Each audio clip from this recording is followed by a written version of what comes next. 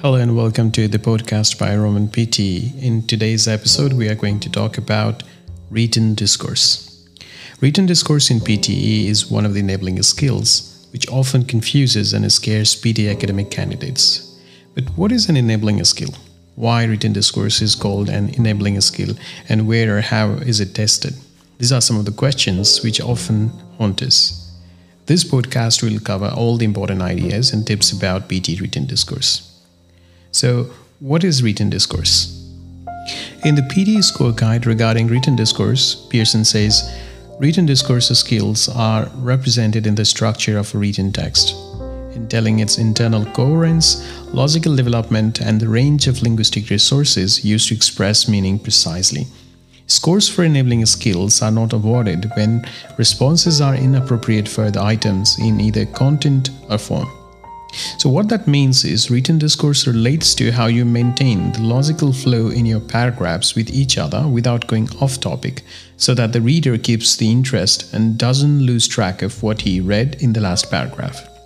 This is an enabling skill in PT academic exam. In order to understand the importance of written discourse in exams, we'll have to look at a few other concepts related to PT writing first. Written discourse is an enabling skill in PT academic exam, and it refers to the ability to answer certain types of questions, but is not directly related to your exam score. Or in other words, written discourse is an enabling skill that is required to answer a certain type of question in your exam. And by improving your written discourse skill, you might be able to improve your communicative skill, which is the skill that is actually important for education or migration purposes. So, what are enabling skills in PT? The effectiveness of speaking and writing is evaluated by the enabling skills. Language enabling skills are measured through grammar, oral fluency, pronunciation, spelling, and vocabulary. A score for an enabling skill is calculated based only on performance and items that assess the skill specifically. Each skill is worth 10 to 90 points. In your exam, your communicative skills are dependent on the following enabling skills. First is grammar. This is an assessment of the correct uses of the language with respect to word format and word order at the sentence level as well as sentence formation. Then comes oral fluency, which is the assessment of speech delivery, whether it is smooth, effortless, and natural or not.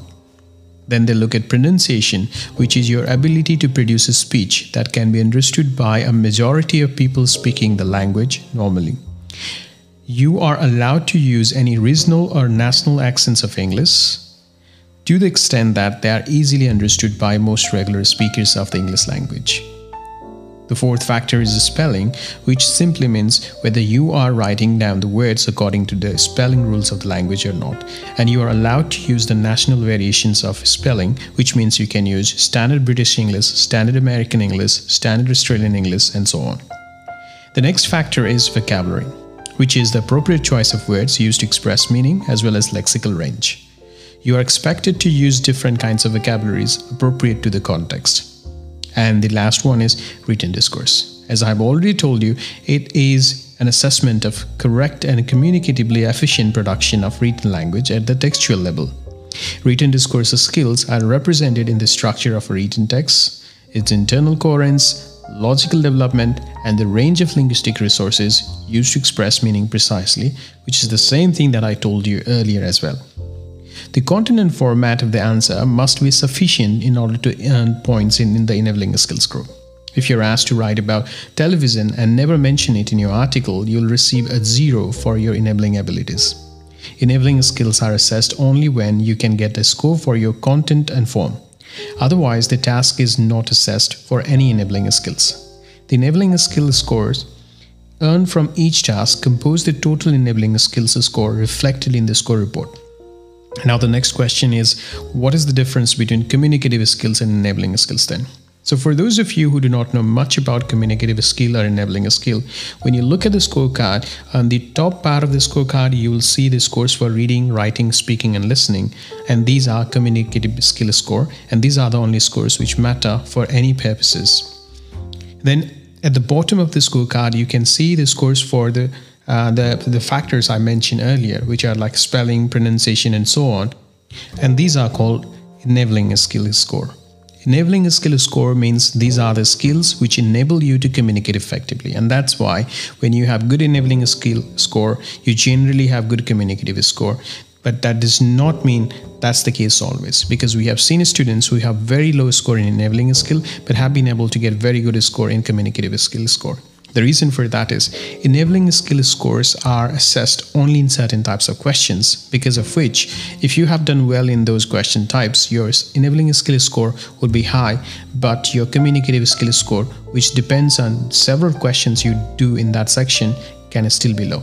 As an example, you might get 90 out of 90 in written discourse, which means you got a very good score in essay perhaps, but essay is not the only question you get for writing. You have other questions as well. So that means even if you have good score in a written discourse, your score in writing can be low.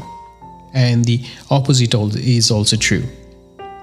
So where is written discourse evaluated in PTE academic exam? I've already given you the hint that written discourse is only evaluated in writing, and specifically in essay writing. That's the only question type where they look at your written discourse ability. And while looking at that ability, they consider many other factors to decide how good your written discourse score is. For example, they look at the structure of your essay, which means whether you have divided your essay into introduction, body, and conclusion or not, and how well you have composed each paragraph, whether your paragraphs start with, especially the body paragraphs, start with a good topic sentence or not, and whether you appropriately develop the idea you mentioned in the topic sentence or not. Then they look at your coherence, which means whether you are talking about just one particular concept in one paragraph or you are mixing too many things. As an example, let's say that I'm writing about the benefits of television, and one of the benefits that I think is, let's say, getting information about different topics. And then in the same paragraph, if I start talking about the disadvantage without clearly using any transitional expressions, then I'll lose points. Because my written discourse, that means my ability to inform the readers that I'm moving from one topic to another topic, is not that good. So that's one thing for you to keep in mind. And written discourse also depends on your linguistic range, because people who have good linguistic range can inform their readers what is coming up. They can build the interest. So before they move from one section to another section, one point to another point, one topic to another topic, they can tell the readers that they are going to talk about something different in the next paragraph.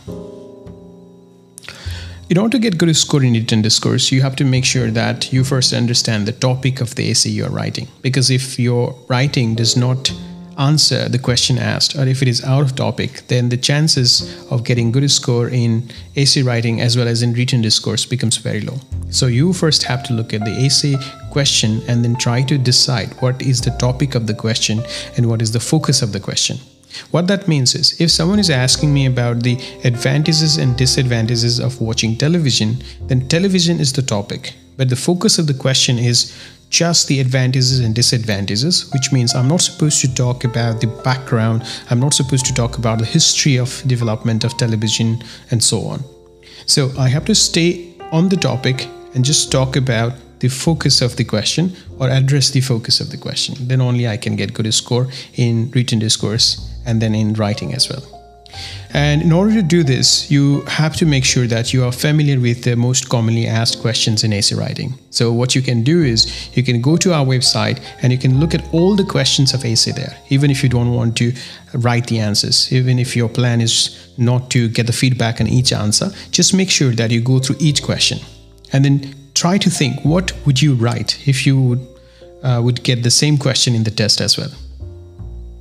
That way you will be prepared for the topic if it is asked in the exam, and it will be easier for you to write within the time and write within the topic.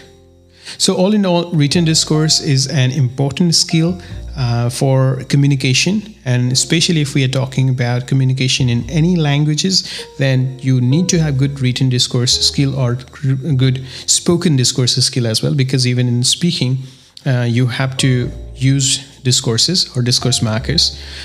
If we talk about written discourse from the perspective of a score, then it may not be a very important skill, because we know that essay writing itself is just one of the questions which contributes to writing, and there are several other and more important questions in writing which need to be answered correctly to get good score in writing. So make yourself familiar with written discourse, but do not waste too much time perfecting this skill because it's not important for the exam. But if your purpose is just being a more effective communicator, you want to be a good speaker, a good writer, then this is a skill worth spending time on. I hope this podcast was useful for you. If you have any suggestions or feedback, you can tell me about that in our Facebook group.